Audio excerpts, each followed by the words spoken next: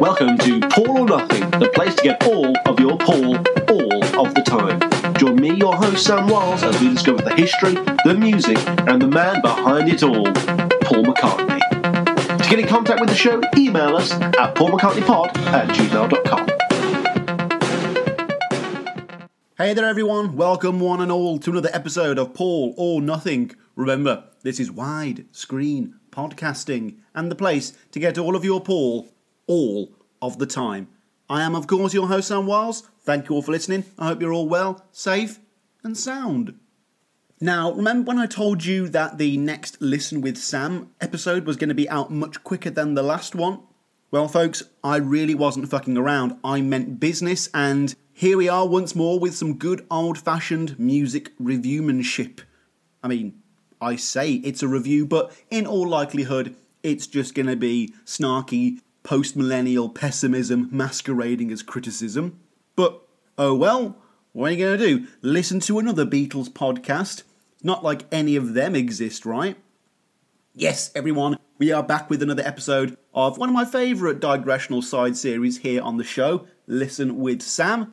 If this is your first time here, maybe you're a huge Venus and Mars fan and you've just discovered the pod, or maybe you are an astronomy head who has gotten lost. Either way, on these episodes we simply sit back and relax with a chronological Paul McCartney album that we have likely already covered on the show, and we just listen to it. Well, I say listen, I do mean that I'm also going to be talking over it the entire time, but if you think I'm just going to upload an entire Paul McCartney album without talking over it, then you clearly have no idea how copyright infringement works. Though I do remember when I first uploaded the Wings at the Speed of Sound episode, I got my very first comment on Podbean, and it was just someone saying, Sam, you haven't uploaded the episode, you've just uploaded the album. So it's not as ridiculous as I just made out there.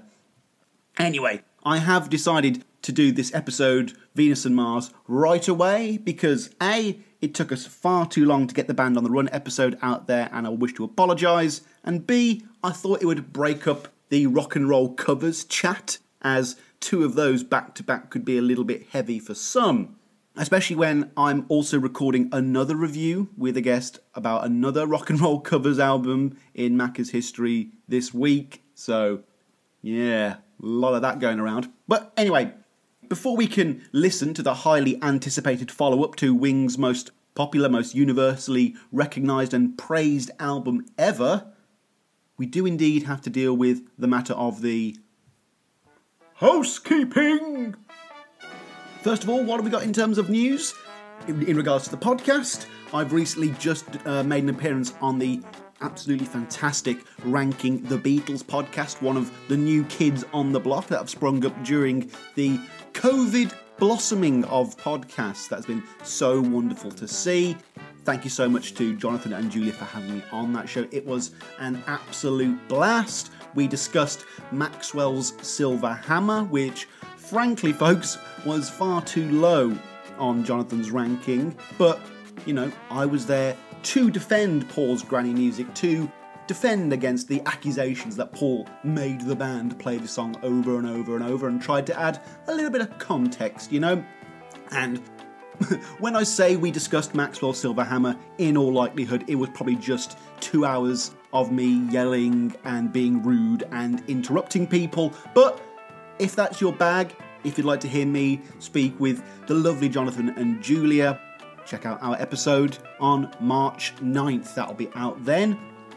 Now, this is being announced quite late in the game, I do apologise, but I will be taking part in a live charity quiz on the 26th of February 2021, which is, at the time of recording, just 2 days away, and this charity quiz will be hosted by the Blotto Beatles podcast. Yes, another one of these fantastic newer podcasts that I've been just getting absolutely lost in.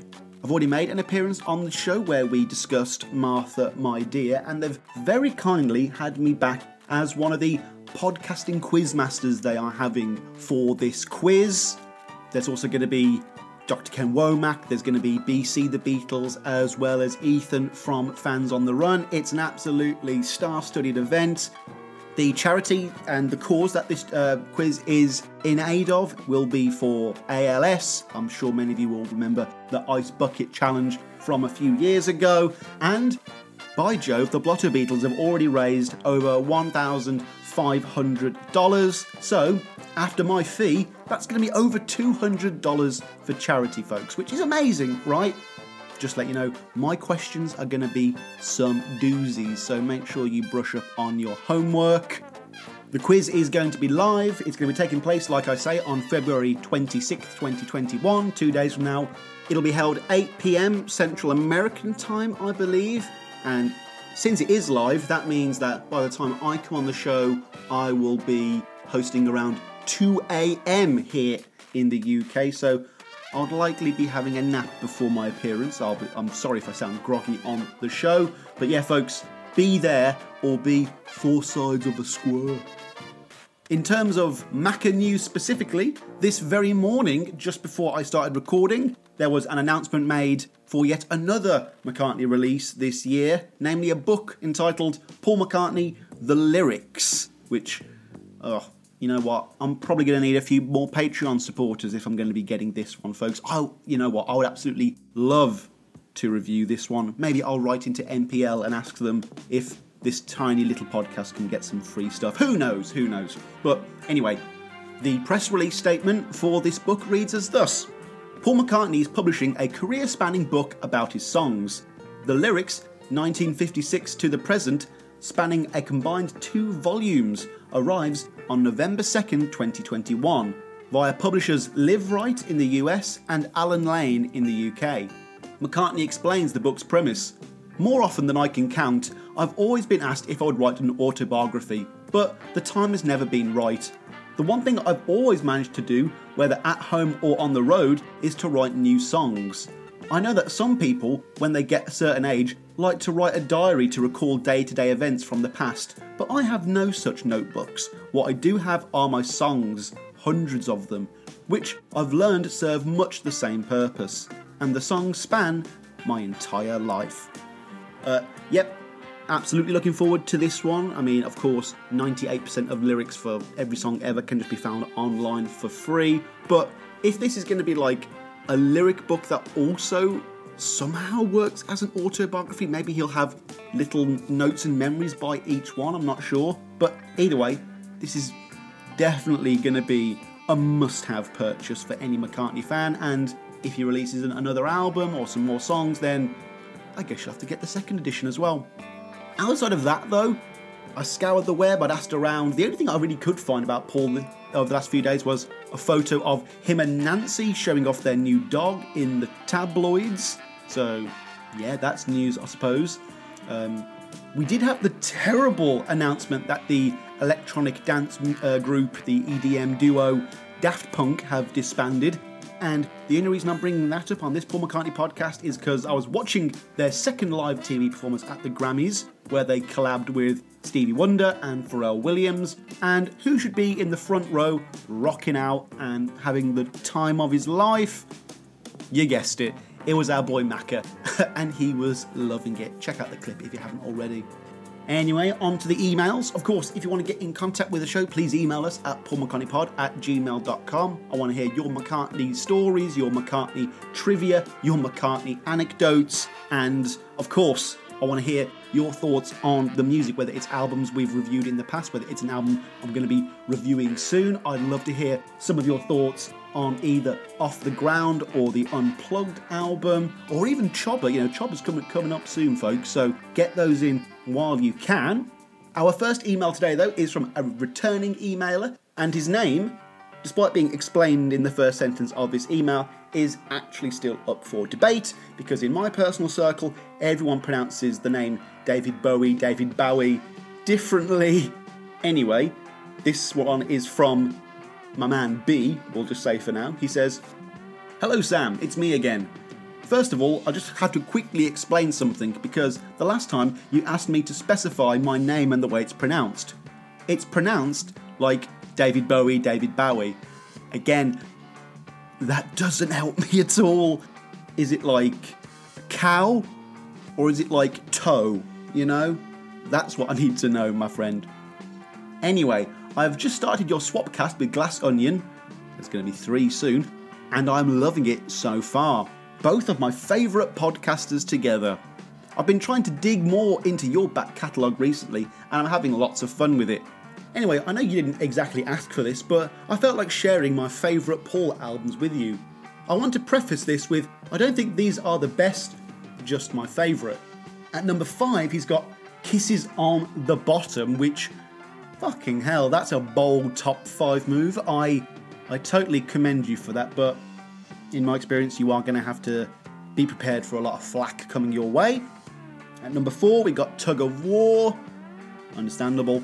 At number 3, McCartney 1. Very interesting indeed. Again. At number 2, Flaming Pie. Folks, I am so amazed at how the younger generation seems to be embracing a lot of these supposedly quote-unquote bad or forgotten or lesser McCartney albums. You know, I'm really enjoying Press to Play. I know my friend Owen Ling really loves that album as well. And then Mr. B at number 1 has McCartney 3 as his top album. Absolutely incredible. It's a bold move. I'm not sure how long it's going to stay at number 1 for him. We'll have to see. Anyway, he continues, I can't wait for you to get to Flaming Pie. Anyway, thank you for doing this podcast. Also, I will hopefully become a patron soon when I start getting more money coming through. Anyway, seize the day. Hare Krishna. Bowie or Bowie.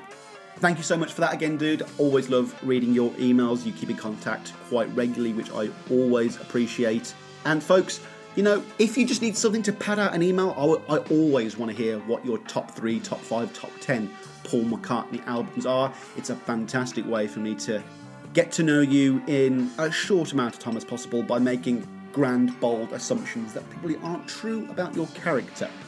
Anyway, our next email is from a first-timer. This one's a little longer, so I'm just going to jump right in. This one's from Brian of That Is Called Brian. He says, Hi Sam, I've been listening to your podcast for a few weeks now. Sorry. I've been a Macca fan since I was 17 in 1991.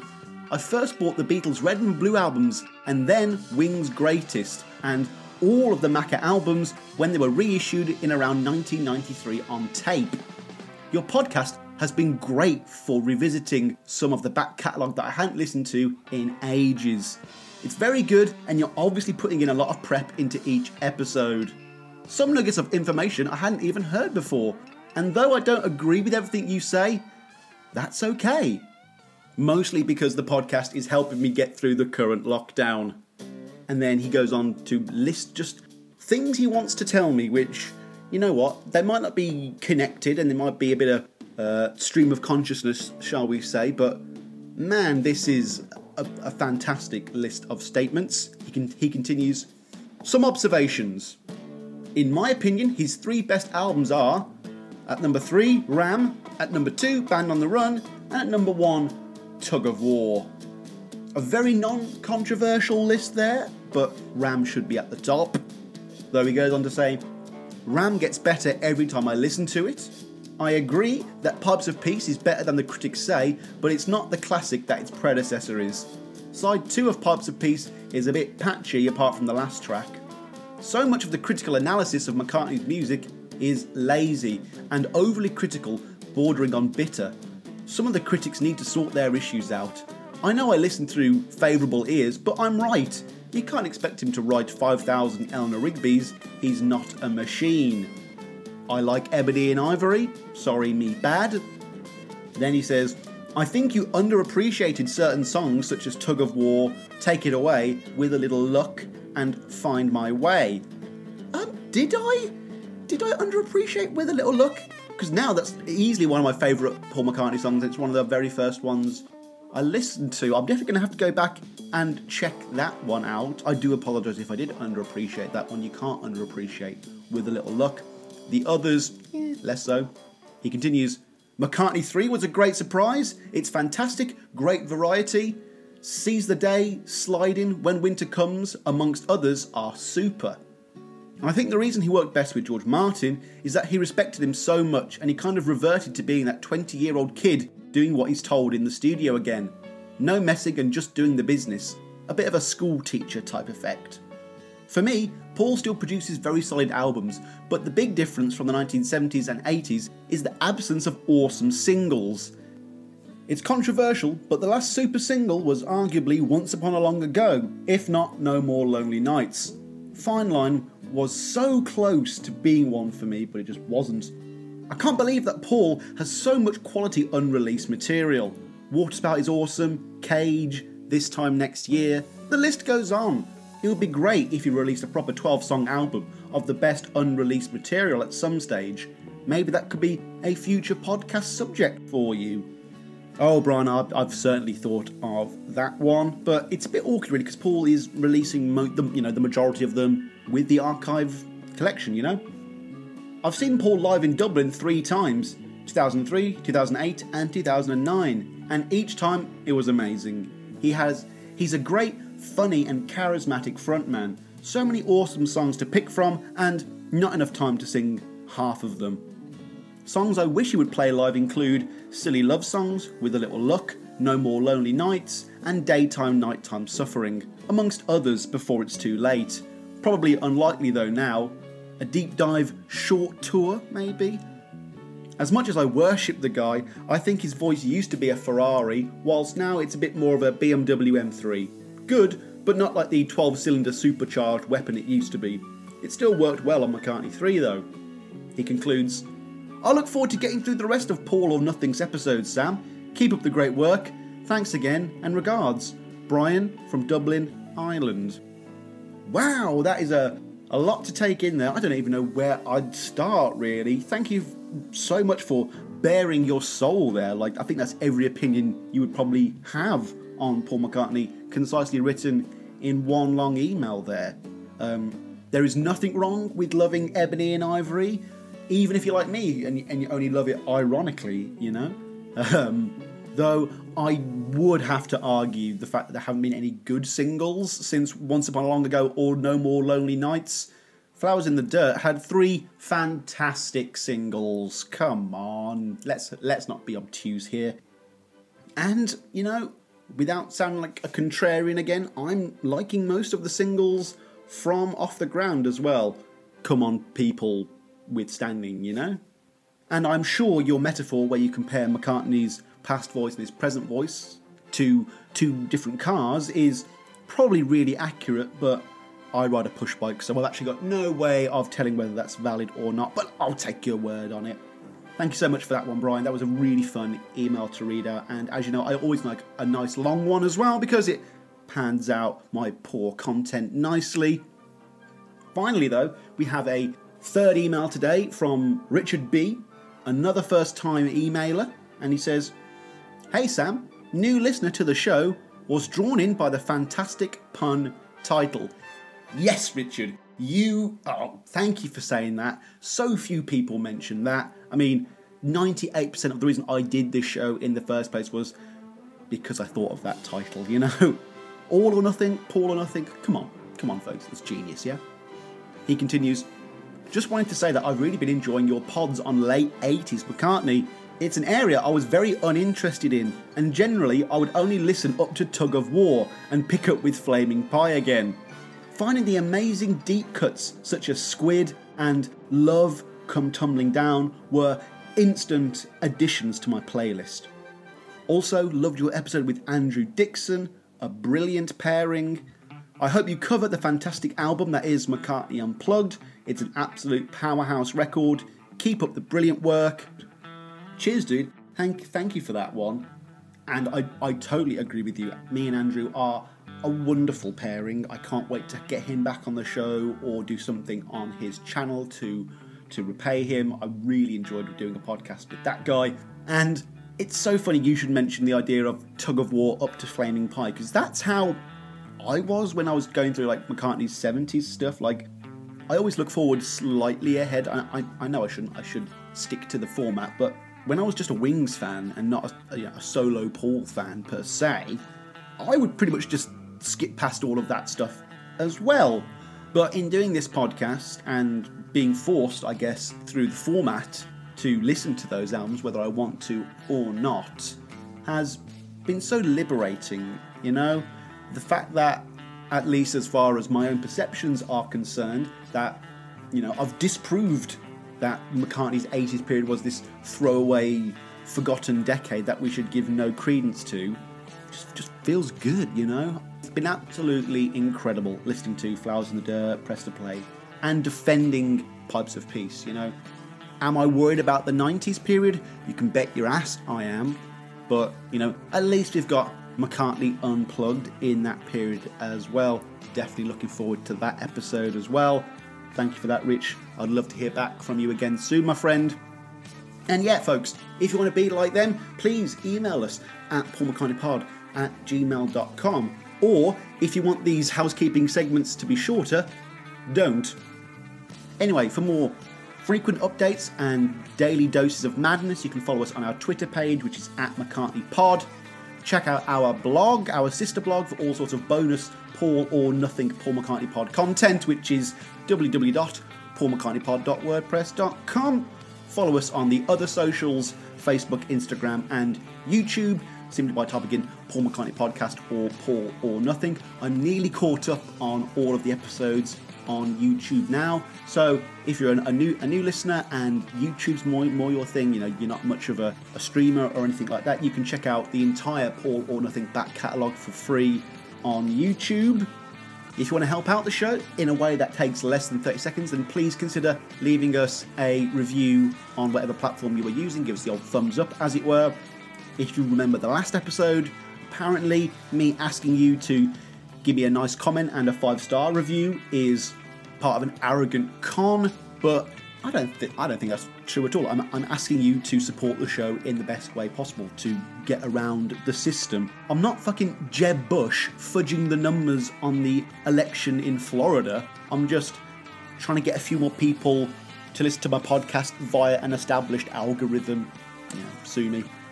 And finally, folks, if you'd like to help out the show in a more direct way, if you're like my listener Bowie/Bowie/B, and you would like to give back to the show in a way that keeps the lights running, allows me to get new equipment, new guests, new product to review, then please consider joining our Patreon family. Patreon, as I'm sure you know, is a platform that allows you, the public, to support independent content creators such as myself by chucking a couple of dollars at my face down the internet every month. Still working on getting some rewards and benefits for the show. At the moment, it's a bit of a glorified GoFundMe, but like I say, it goes straight back into the show every single time. And the fact that I already have a Patreon family of, you know, dedicated supporters, it's an indescribable feeling. It really is, folks. You know, the fact that anyone would think this show's worth even $1 is pretty inconceivable to me, but, you know, I'd be doing this show whether I got a bit of cash every month from it or not. But hey, nothing is better than the financial incentive, you know? But in all seriousness, thank you so much for anyone who already does donate to the Patreon. People, wonderful people such as Stephanie Miller, Louis DiLeonardo, Stuart Cook, Cheryl McCoy, Katrina S., Sam Hode, Anastasia P., Robert Carabelli, Tony Vosol, Warren Butson, and Matt Phillips. Thank you to everyone who supports the show. Now, folks, now we've gotten all of those plugs and updates out of the way, it's time to prep our vinyl or CD or cassette or 8-track copies of Venus and Mars, Wings' 4th studio album, and it's time to pretend that we know nothing of Wings' career post-1975, to put ourselves in the mindset of Macca fans who are probably still processing how good Band on the Run actually was. Remember, Wings are cool now, everyone. They're popular. They're at the top of the charts. And now we have their new album. Day of release, let's pretend. Let's go check it out. And to start us off, we have the title track, the second Wings album to do so now. And yeah, folks, I'm already feeling the same tingle down my spine that this song gave me the first time I ever heard it. I know I've mentioned before how nervous I was when I was listening to this album to review for the first time. And I can still so clearly, so vividly remember the feeling of utter elation when those guitar notes and those flutes that we're listening to now first hit my ears. It really has been unmatched ever since, really. And everything about this is just so perfect. You know, Oh, Paul's voice as well. It doesn't get much better than this in terms of value for money. We've spoken before about the brevity being the soul of wit, but not since Single Pigeon on Red Rose have we seen Paul be able to infuse so much memorable melody, entrancing lyricism, and wonderful instrumentation in such a short and sweet song. I also just love how it's not over the top or anything in its declarative statement. It's just that Venus and Mars are all right tonight, and that's so effective for me. Gosh, I love this song. And before we even have time to understand what is happening, coming in hot in second place, we have Rock Show, which is as much of a verbal contract promise with the audience as to what they're about to hear on this album, as much as it is an actual title, even if the album, as we're going to see later, is a lot more pop than anyone likes to admit. But yeah, this is the big, bad, bold introduction to what is, quote-unquote, the stadium rock sound that Paul was aiming for, with the possibility of an imminent world tour looming over his head. Like, this is totally him thinking ahead and wondering what's going to blow the audience's heads off. And not only has the opening song referred to sports arenas, but now, boom, it's a rock show. Only took him 5 albums, but finally we're here. Now, I'm not sure how self-aware Paul is being here with this and the opening track together in terms of audience expectations. Like, I'm going to compare several songs on this album to Band on the Run, as you can guess, but I'm not sure if I've explored how, essentially, Rock Show is a less complex but far more badass evolution of the Band on the Run medley multi-song type song. Instead of doing the 3-part medley though, he instead teases you with that. Like, we have the short little intro song, and then we go right into a 5.5-minute epic. It does have a little coda at the end, which could be interpreted as a third segment, but that could be a little bit reaching. But yeah, rather than skipping the over-the-top heavy rocker suite in favour of skipping straight to a big radio-friendly chorus, instead, he's combined the two. He's kept the badass middle segment from the Band on the Run song and stretched it out with all the McCartney indulgence you could ever want. But also now he has Jimmy McCulloch and Joe English backing him up this time, so of course he's more happy to rock out. Paul himself, though, really does come out swinging on this one. Listen to it. We've got one of the liveliest bass lines that he's ever done up until this point. In fact, it's one of the most underrated ones ever, if you ask me. But his voice, again, it just sends shivers down my spine. Like, it's almost as if he wanted the album to kick off with the guttural screams that ended with 1985 on the last album. Like, everything about this song is just so cool and is subconsciously letting the audience know that Wings are allowed to be relevant and hip, and that the fun isn't going anywhere. This is such an exciting time in Wings history, isn't it? Do you hear those oys as well? The classic 70s rock oys. It's a bit of, Paul clearly doing what the kids are doing these days. I mean, they probably weren't around at this time, but for me it's very AC/DC, but I imagine it's much more like a Black Sabbath rip-off than anything else. For all the crap that I give Jet, though, for being subpar rock, I really should point out, similar criticisms at Rock Show, if we're being fair. It is more or less Jet 2 in many regards, but like another song on this album, instead of suffering from the sequel's law of diminishing returns, Rock Show is akin to a reboot that reinvigorates the franchise. Again, it makes me sound like I'm calling Band on the Run a crappy album, which I'm not at all. What I'm saying is that Paul managed to pull off many of the same tricks that he pulled off in Band on the Run here far more successfully than I think he's ever been credited with. I mean, that bass line, again, it's clearly an evolved form of the heavy single-note drone that we heard on Jet. And, we've got a chorus, like, with these short, sharp syllables. But, instead of Jet, it's Rock Show! Going back to the Jet comparison, though, and I really couldn't bring this up till later in this review as it highlights one of my points, but fuck me, is this song too long. Like, don't get me wrong, I love this track, but there is no need whatsoever for it to be going on as long as it is currently.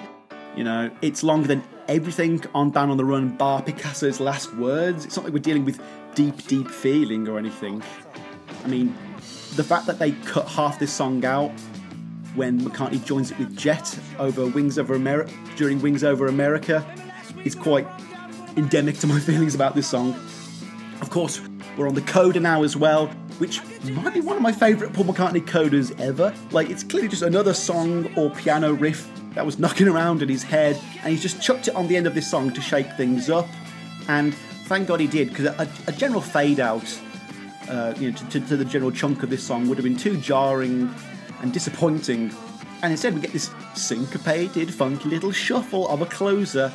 Oh, and that piano lick is just so tense and slick and smooth.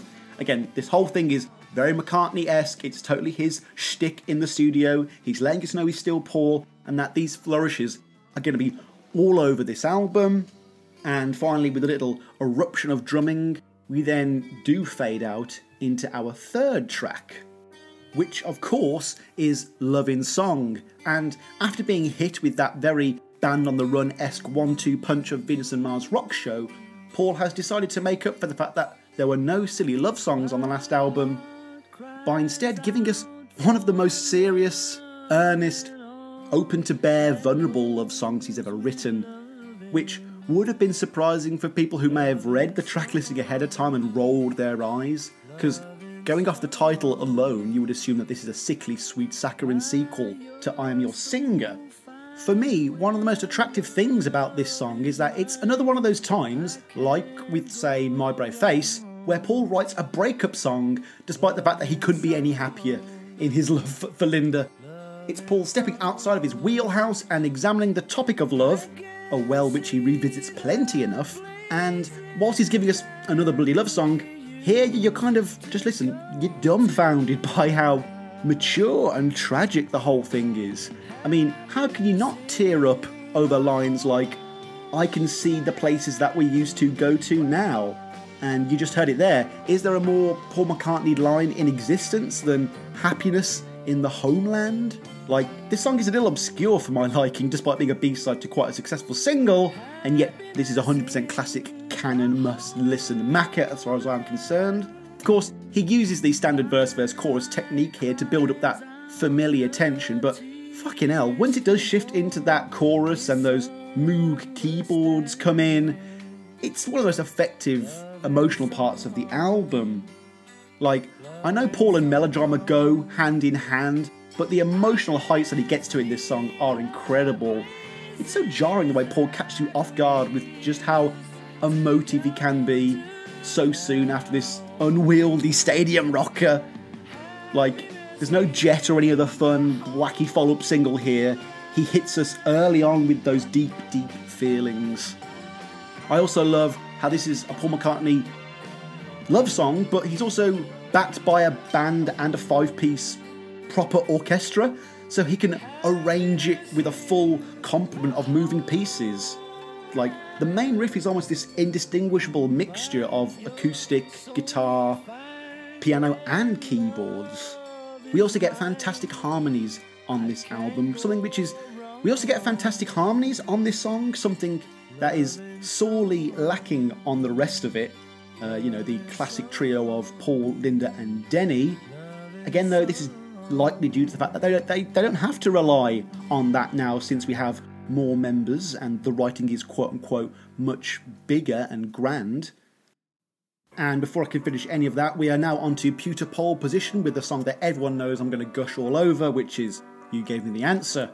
I've made no effort to hide my genuine affection for Paul's quote-unquote granny music, and this one is as granny as they come. But this is your great-grandmother, and she's one bad bitch. Whilst Love in Song was a break in the format that was established on Band on the Run, aka no love songs, thankfully Paul follows it up with You Gave Me the Answer, and basically goes one step further by making the silliest of all silly love songs. I mean, I just spent 2 hours on the excellent Ranking the Beatles podcast talking about the same thing, But being someone who enjoys a work of art because it's what the artist wants to do over what the audience wants, aka the exact opposite of the public perception of Paul, is the primary reason why I have such an unabashed affection for this tune. Like, this is Paul being himself and playing the music he likes, that influenced him, and he's going to play it whether you like it or not. But he's going to totally commit to it as well and blow your expectations out of the water. Of course, it can't be ignored that this was around the time that Wings also recorded Walking Through the Park with Eloise and Bridge Over the River Sweet under the guise of the County Hams. So Deep State Macca fans really shouldn't have been surprised that this kind of music was going to be on this album. But what I do find so admirably ballsy is how this isn't on side 2 with all the other weirder stuff. No, Paul has promised us a rock show, and after the song Rock Show, we haven't had 2 rock songs. So I just find that as a hilarious, wickedly wry wink to the audience that, again, Paul is still Paul, and there's nothing you can do about it.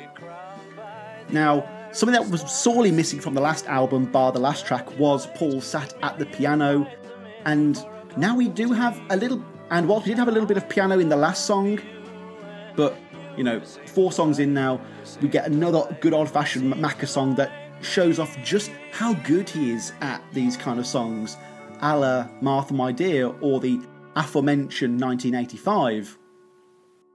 And with that gloriously bouncy and funky bass line, we are introduced to the song that might be used in the future to bring Paul McCartney into the Marvel Cinematic Universe, which can only be Magneto and Titanium Man. Of course, Magneto is the leader of the Brotherhood of Mutants and the main antagonist of the X-Men in Marvel's X-Men comics. Of course, he was portrayed by Ian McKellen and Michael Fassbender in the movies, making him a very well-known character in pop culture. And then we have Titanium Man. To this day, everyone, I've never seen Titanium Man outside of this particular song and the image on the banner that Paul would hang during the live performances of this song during Wings Over America. I mean, I'm not an X-Men fanatic, but I know the basics. I've read a few comics and the movies and the cartoons and ran around fighting imaginary robots whilst pretending to be Wolverine. But only through this Paul McCartney album track have I ever heard of Titanium Man. Oh, those drums as well. I love... What is that sound? It's so weird. It's another one of those never to be referred to again production flourishes that makes this album so gloriously fun and silly. Oh. But yeah, if Marvel, now owned by Disney, do not create a scene in the next X-Men movie, maybe a corny bank robbery scene, where Magneto and Titanium Man are together, and they don't play this song, then they're just burning money, folks, aren't they? They are throwing it away. I'd love to see this song in a movie, but Of course, this is also the track with one of the most oft misunderstood lyrics in Paul McCartney's canon. I, along with many of you, I'm sure, thought Paul was first saying, "We're going to the town with the library," but now I'm a little bit older and a little bit slower. I now know he says, "We went to town in our livery," aka their uniforms. But yeah, onto the song itself. Come on everyone, you know I love this one, and even outside of all the nerdy comic book stuff, this has always been my jam. Of course, as well, this side series has also been a chance for me to recall any particular memories that spring to mind whenever I hear a particular song. And for me, the memory I will always associate with Magneto and Titanium Man will be my best friend Tom. You'll know him from our McCartney 2 episodes and more recently the 117th episode Spectacular. But yeah, when I was first getting into solo Macca, I remember us getting really fucked up on the sofa and watching Rock Show, the movie, and this was a song that he vibed with instantly. And who could blame him? You would have thought that after something as unapologetically upbeat as You Gave Me the Answer, that McCartney would do his sad one, happy one, sad one, happy one formula to up the seriousness of the album. But no, he's still giving it the old college try and infusing that Red Rose Speedway sense of fun onto this album. Maybe McCartney didn't have the wrong idea with trying to set up Red Rose Speedway in that way. Maybe he just had the wrong band. And now we come to the end of side 1 with Letting Go, a song that must be one of every McCartney fan's favourite slightly obscure songs. It's not fully obscure, but it's right in the middle ground between everyone and no one having heard it, but everyone who has heard it will fucking love it. I also saw Paul do this one live at the O2 Arena back in 2018, and I can distinctly remember having to pick up my jaw physically off the floor after it had been dropped. Like, for all the furore and attention Paul gives to rockers like Helter Skelter in his back catalogue, he really should throw a compliment or two this song's way every once in a while. Of course, my shorthand for this song is that it's Let Me Roll It Part 2, which isn't helped by the fact that the first three letters of the song are the same. But yeah, as much as it is a rip-off of Let Me Roll It, like Rock Show, it's also a general improvement. Probably because, again, it's Paul taking all the stuff that I loved from that last type of song and extrapolating it even further and removing all the bits that I didn't like. Rather than being focused on that spotlight wanky McCartney's doing solo lead guitar riff kind of thing, instead we get more of a dirty, grungy chug-a-lug that's counterpointed with those incredibly bright and poppy brass movements that, combined, makes for a brilliantly commercial yet legitimately cool Wings product. It also has to be noted that already just how many of these songs from this side of the album alone are going to be appearing on Wings Over America. Like, I know I'm talking about that album a lot as well, looking forward, but it's all inherently interlinked, so it can't be helped.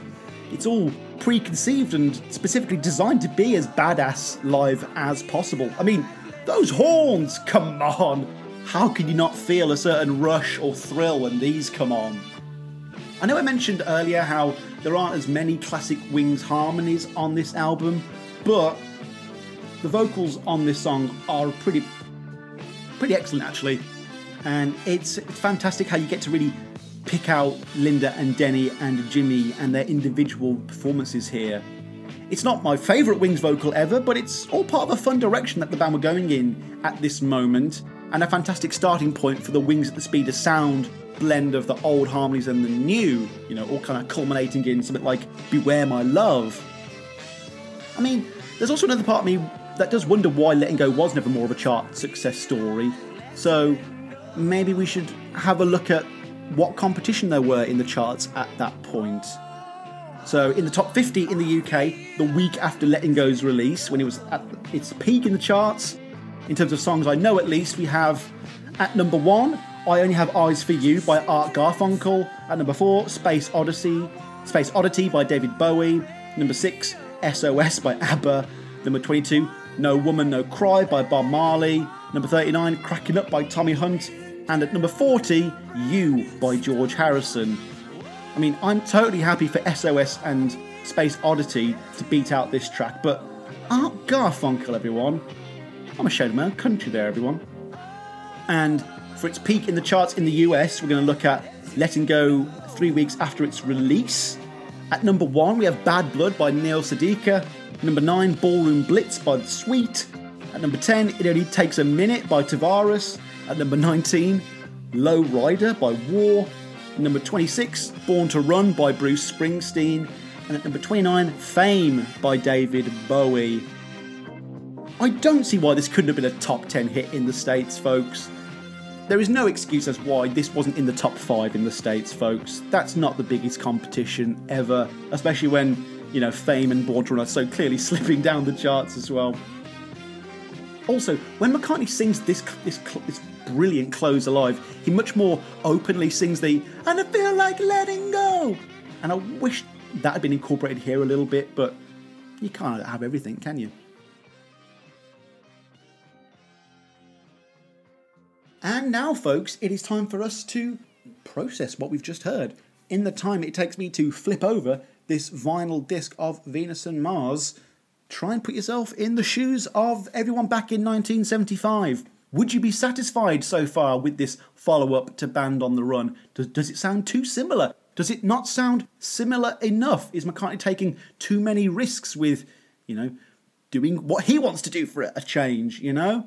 Though, if you are one of the people at that time who would have thought, oh, I wish there was more Denny Laine and Jimmy McCullough on this album, well, you won't have to wait too long, will you? As we now do turn over to side 2. And we open with one of the main Paul McCartney tropes, the reprise. This time we have the Venus and Mars reprise, and immediately I'm already back in that place of utter calm serenity. Ready for side 2 as I was for side 1. It's a fun little trick to break things up and divide the McCartney half of the album and the Wings band half of the album. And, like with the last album, the popular one, of course he's referencing that reprise as well, but without doing the same thing over. This time the reprise is at the start of side 2 rather than at the end, which not only puts you on edge and again lets you know that we are doing things differently this time around, but it's also a little way of McCartney letting us know that he is aware of what he's doing. He doesn't do all of these tropes in ignorance. And you know what? This is one of those albums that proudly carries the importance of discussing side 1 and side 2 into the 20th century while we're here. Going back to my friend Tom, he doesn't give a shit about side 1 and side 2, but how can you possibly discuss the importance of track listing without taking this into account, Listen to the lyrics right now. This is clearly more of McCartney adding that space-aged psychedelia that was started in something like Lou, the First Indian on the Moon. But you just can't help but make Ziggy Stardust, David Bowie-esque comparisons all over the shop, can you? I also love the sounds of the radio transmission coming through, at least that's how I interpret it. It reminds me of something like either the broadcast or reception from Back to the Egg, as well as the sounds of the Martian signals from Jeff Wayne's War of the Worlds, which is one of my all-time favourite albums, so there's no harm in referencing that at all. Though,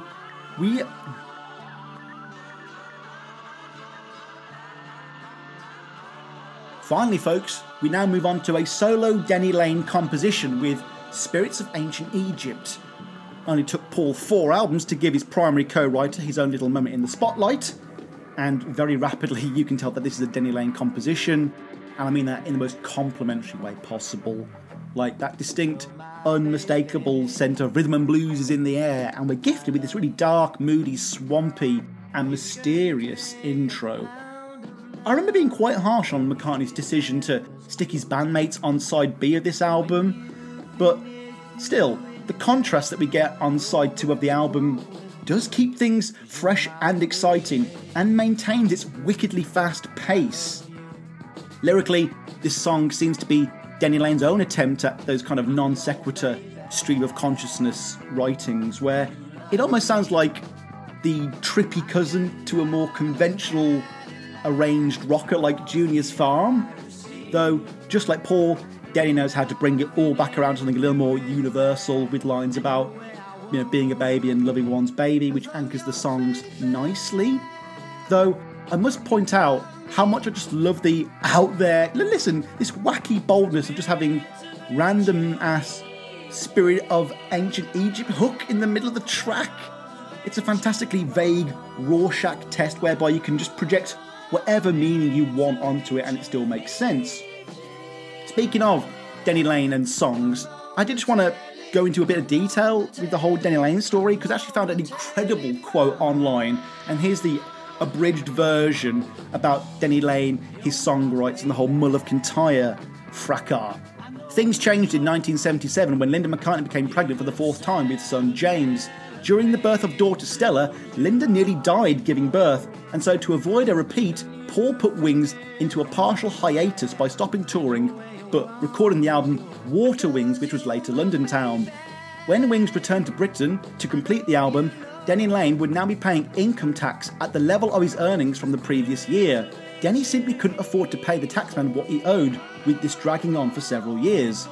In January 1980, Wings flew to Japan for a lucrative series of concerts, which would be enough for Denny to clear off his tax bill.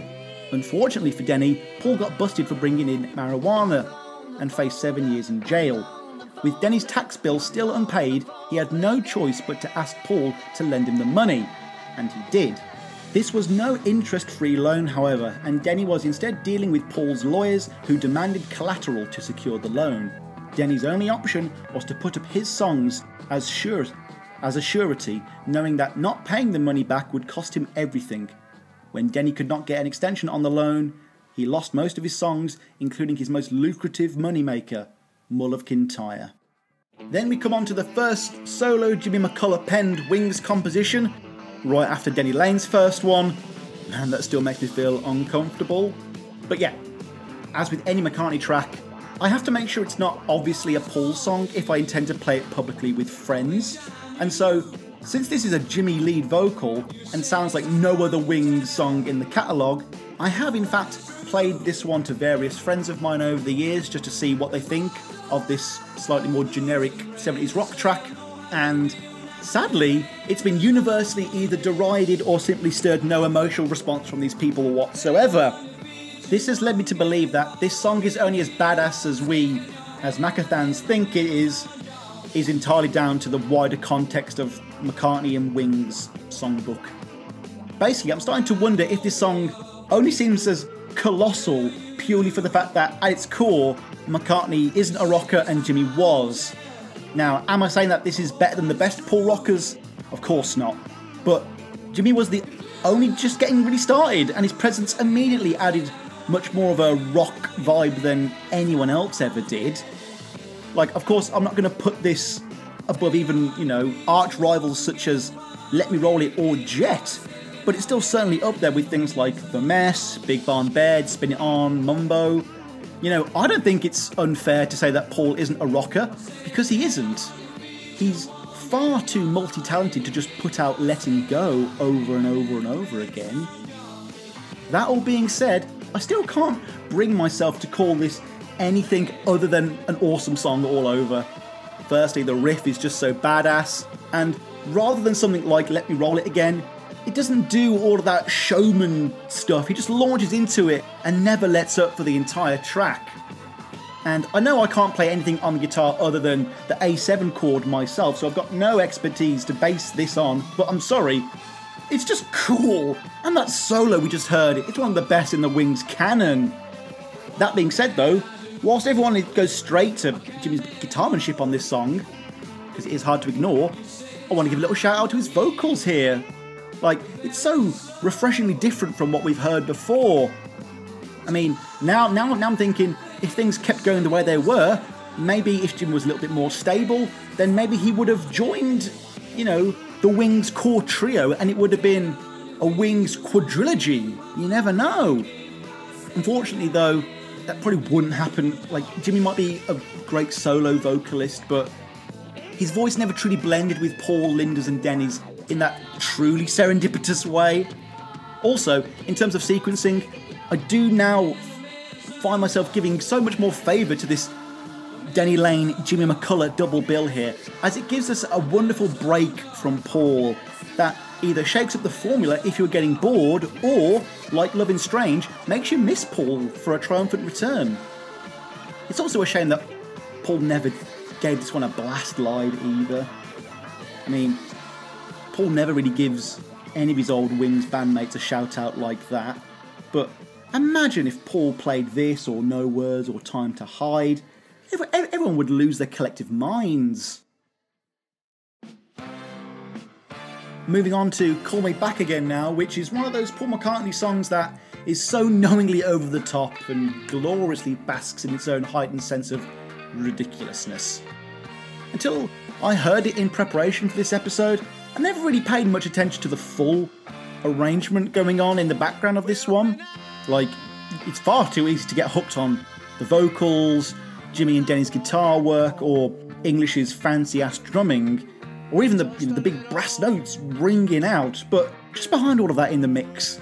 And I can't tell quite what it is, but you have this great either like synth work or slightly strange different horns with post-production work on them, but it has this great rolling lollop to its delivery that allows the stop, start, jangly instrumentation of the rock band flow far more fluidly than it ever would have if it was just the 5-piece. Lyrically, this is also another one of the most generic Paul McCartney songs ever, but not in a throwaway sense, just that Paul knows what kind of vocal he wants for this kind of song, and what words and rhymes are going to allow him to get there. Or at least that's how I've interpreted it. Like, we have him singing the line Every Night, which is instantly nostalgic. But can we just give some credence as to how many songs Paul has sung about phones and being on the phone? Like, we've got I'll Give You a Ring from this period, there's Uncle Albert, Admiral Halsey, then you've got the Beatles songs, All I've Got to Do, She Came In Through the Bathroom Window, You Know My Name, Look Up the Number, I Call Your Name, and even No Reply. So clearly, McCartney's got a thing for writing about Alexander Graham Bell's famous communication invention.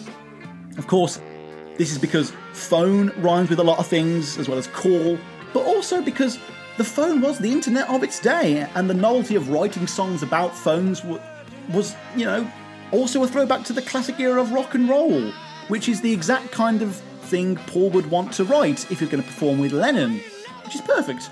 Yeah, I didn't actually mention Lennon before, did I? And not even in the original episode. I actually had to go back and check if I had, and I hadn't. Maybe Ken Womack did, I don't know. But yeah, it turns out that this song was going to be the song that Paul was originally going to duet with Lennon during these sessions in '74. I know, right? How could I let that one slip? Well, it turns out that when Paul was in New Orleans, he was planning on collabing with John, and it was going to be this track. I don't know whether it was going to be a harmony or a back and forth piece, but fucking hell, all my neurons are firing in all directions with the potential possibilities here. I will say though, knowing that fact doesn't detract at all from my ability to enjoy this song. Rather like Spector being the producer on the Let It Be album. If I'd have never found out, I'd have no reason to suspect otherwise. I'll tell you what though, folks, just as a little aside, going back and reading those old podcast notes I did for earlier episodes when I'm doing these Listen with Sams is an incredibly cringe-worthy experience like no other. Like, fuck me, did I ever write the most deranged scrawl? Like a maniac lunatic. It was also back when I still tried to include quotes about the song during the interview portion of the review. Like, yeah, it was my first one, I didn't know any better, but clearly I hadn't considered how dull it would be for my guests to sit there whilst I read off quotes. Conversely, this has meant that my album reviews for individual songs have never been as thorough as I'd like, but I'm also trying to make content that is entertaining at the same time, So there is a balance somewhere.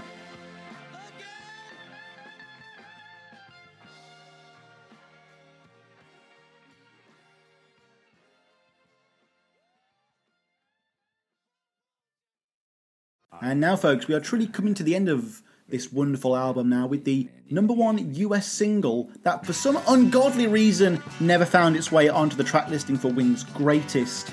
Of course, this is Listen to What the Man Said during a Listen with Sam episode, Maybe I'm the Man. It got to the top spot in both US and Canada, number 6 here in the UK as well. So yeah, it was a pretty big deal back in the day. But it's so weird to think that Venus and Mars had as many singles as Band on the Run and Red Rose Speedway. Anyway, onto the song. As many of you will know, I love me a front-loaded Paul McCartney album where all the singles are as early as possible. But what actually impresses me about Venus and Mars, and this isn't a slight against this song, but you genuinely forget that side 2 has Listen to What the Man Said on it. Like, this is the hit single from the album, and, nothing on this album is nearly as radio-friendly, but from the moment the needle hits the record, you're just assaulted with all this high-quality songmanship. Maybe not up to the heights of Band on the Run for some, but it's just as consistent within its own context, which is especially impressive considering how much more of a varied album this is sonically. And then you reach a song and you're like, oh yeah, this is fucking awesome, I love this one. We also can't ignore that this is one of the most underrated riffs in the entire Paul McCartney songbook. It's just gorgeous, isn't it?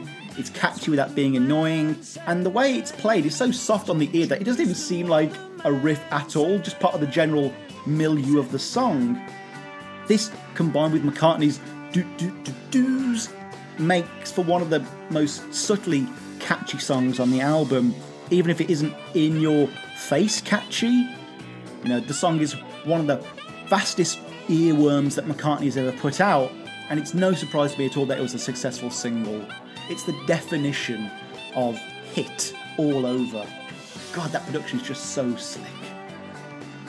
So, what is this song even about again? Who is the man? And why should we be listening to him in the first place? Well, when McCartney spoke in Club Sandwich, he said, My stuff is never a comment from within. Basically, I'm saying, listen to the basic rules. Don't goof off too much. But if you say the man, it can mean God. It can mean woman, listen to your man. It can mean so many things. Later, I did a song with Michael Jackson called The Man. And again, it's quite nice leaving things ambiguous. I'm sure for Michael, the man probably meant God. Again, not to shamelessly plug my recent appearance on the Ranking the Beatles podcast again or anything, but the two hosts there are indeed from New Orleans, and how could I not give them a shout out here? This, of course, is the album that was partially recorded in New Orleans, though, unless you were told, like the Lennon thing, you would never have guessed. This song is arguably the most faithful and accurate depiction of the, Treme sound from New Orleans, and it's nothing like the actual music that comes out of there. I mean, the fact that one of the New Orleans pioneers, Alan Toussaint, makes an appearance on this song still offers it no extra credibility whatsoever. Now, does this mean the song's a failure? Absolutely not. Possibly for any other artist, yes, but since Macca's own sound is so strong in its own way anyway, it barely matters at all. Oh, lovely bit of... Is that a bit of clarinet there? Oh, that's so nice.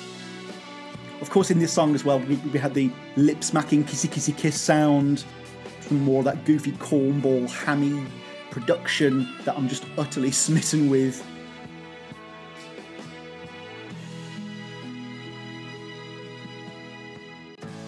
And now we come up to the penultimate song, and we have a two-part song that actually admits to being a two-part song, unlike the cowardly Venus and Mars rock show parading round like they aren't joined at the hip.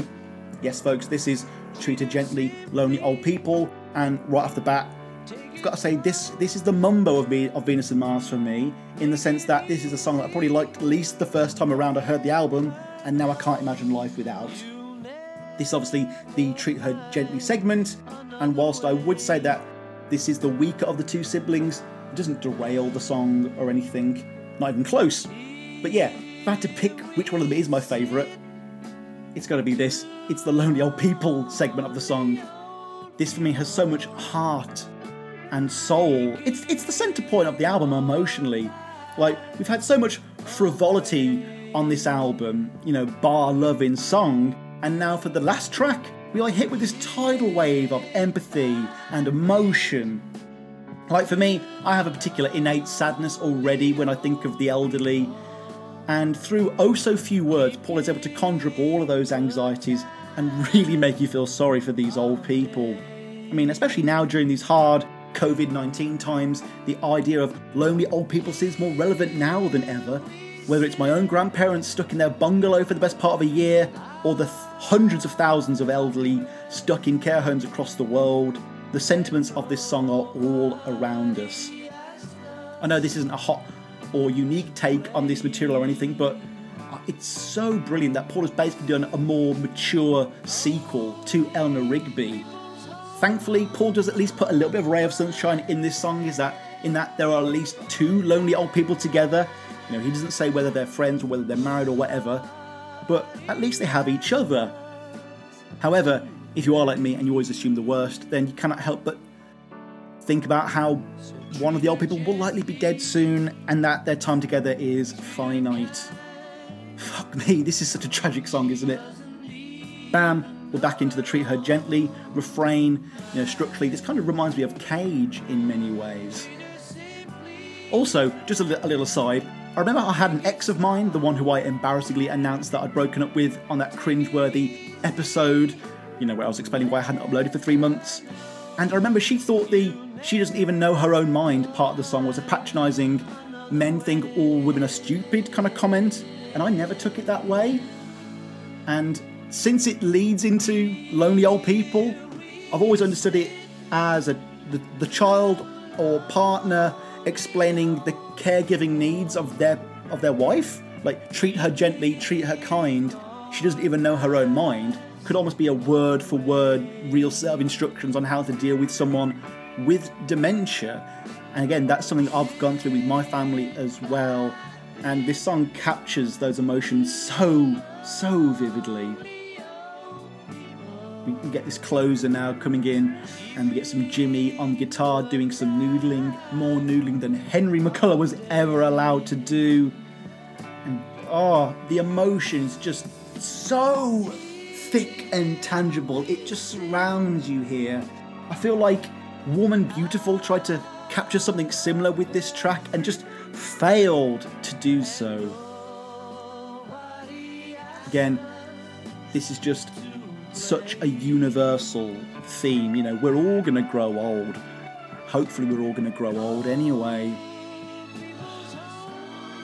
And if you can't vibe with this one, again, stony-hearted. Those yeah-yeahs from Paul. It's so heart-wrenching. He really goes for the jugular on this one. And I love it.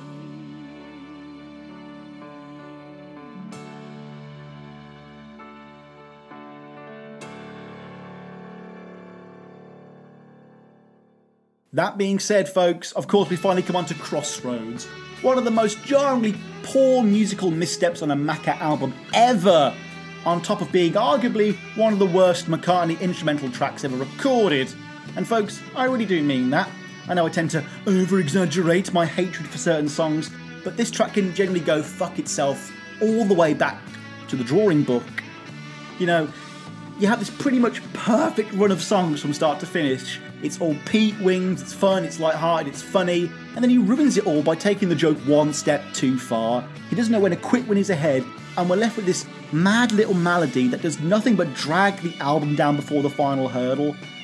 Again, I know people want me to compare this to Band on the Run, and it's this song alone that prevents it from being anything other than one step behind Band on the Run, one rung below it. I'm sorry, folks, but this is rubbish. And there we are, ladies and gentlemen. We have come to the end of our Listen with Sam episode of Venus and Mars. Again, let's cast our minds back to 1975. We have now listened to all of Wings' fourth studio album. The big question on everyone's mind will, of course, now be, was this as good as Band on the Run? Is it worse than Band on the Run? And whilst I hate being on the fence about this kind of thing, you know, bar my comments about Crossroads, it really is too close to tell. If you took Crossroads out and replaced it with Lunchbox Odd Socks, I don't know whether I could come down too harshly on either side. You know, if Band on the Run is 100%, then because of Crossroads, Venus and Mars is sadly 99%. But it's still pretty damn close, isn't it? But of course now, folks, I want to know what you think of Venus and Mars. Did you hear this album for the first time back in 1975 when it came out? Did you discover it much later for whatever reason? Have any of the songs, in your opinion, appreciated or depreciated over time? Would you have swapped any of these tracks out with the other songs we know McCartney was recording at this time? I want to hear all of it, folks. Please drop me an email at paulmccartneypod@gmail.com and let me know your thoughts on Venus and Mars. Again, folks, thank you for listening to another episode of Listen with Sam. Thank God we finally got another one of these episodes out. It was really nagging at the back of my mind, but now we can take it easy, and there isn't exactly a rush to get Wings at the Speed of Sound out there, which of course will be our next chronological entry. And after this episode, folks, we will be releasing our next Swapcast with Anthony Rotuno from the Glass Onion on John Lennon podcast, where he will be taking over the hosting duties this time around, and I'll be the guest on my own podcast again, somehow, where we are going to be discussing an album that I think we've all been looking forward to me covering, which is, of course, Snova VCCR, Choba BCCP, or, as you might know it, the Russian album. Cannot wait for that one, folks. But yeah, until that time, hit us up on the socials, follow us on Twitter, on YouTube, check out the blog, please leave us a review, consider the Patreon, all of that malarkey. But most importantly, keep listening to Paul, stay safe. Peace and love, Hare Hare Krishna. Play us out, Danny.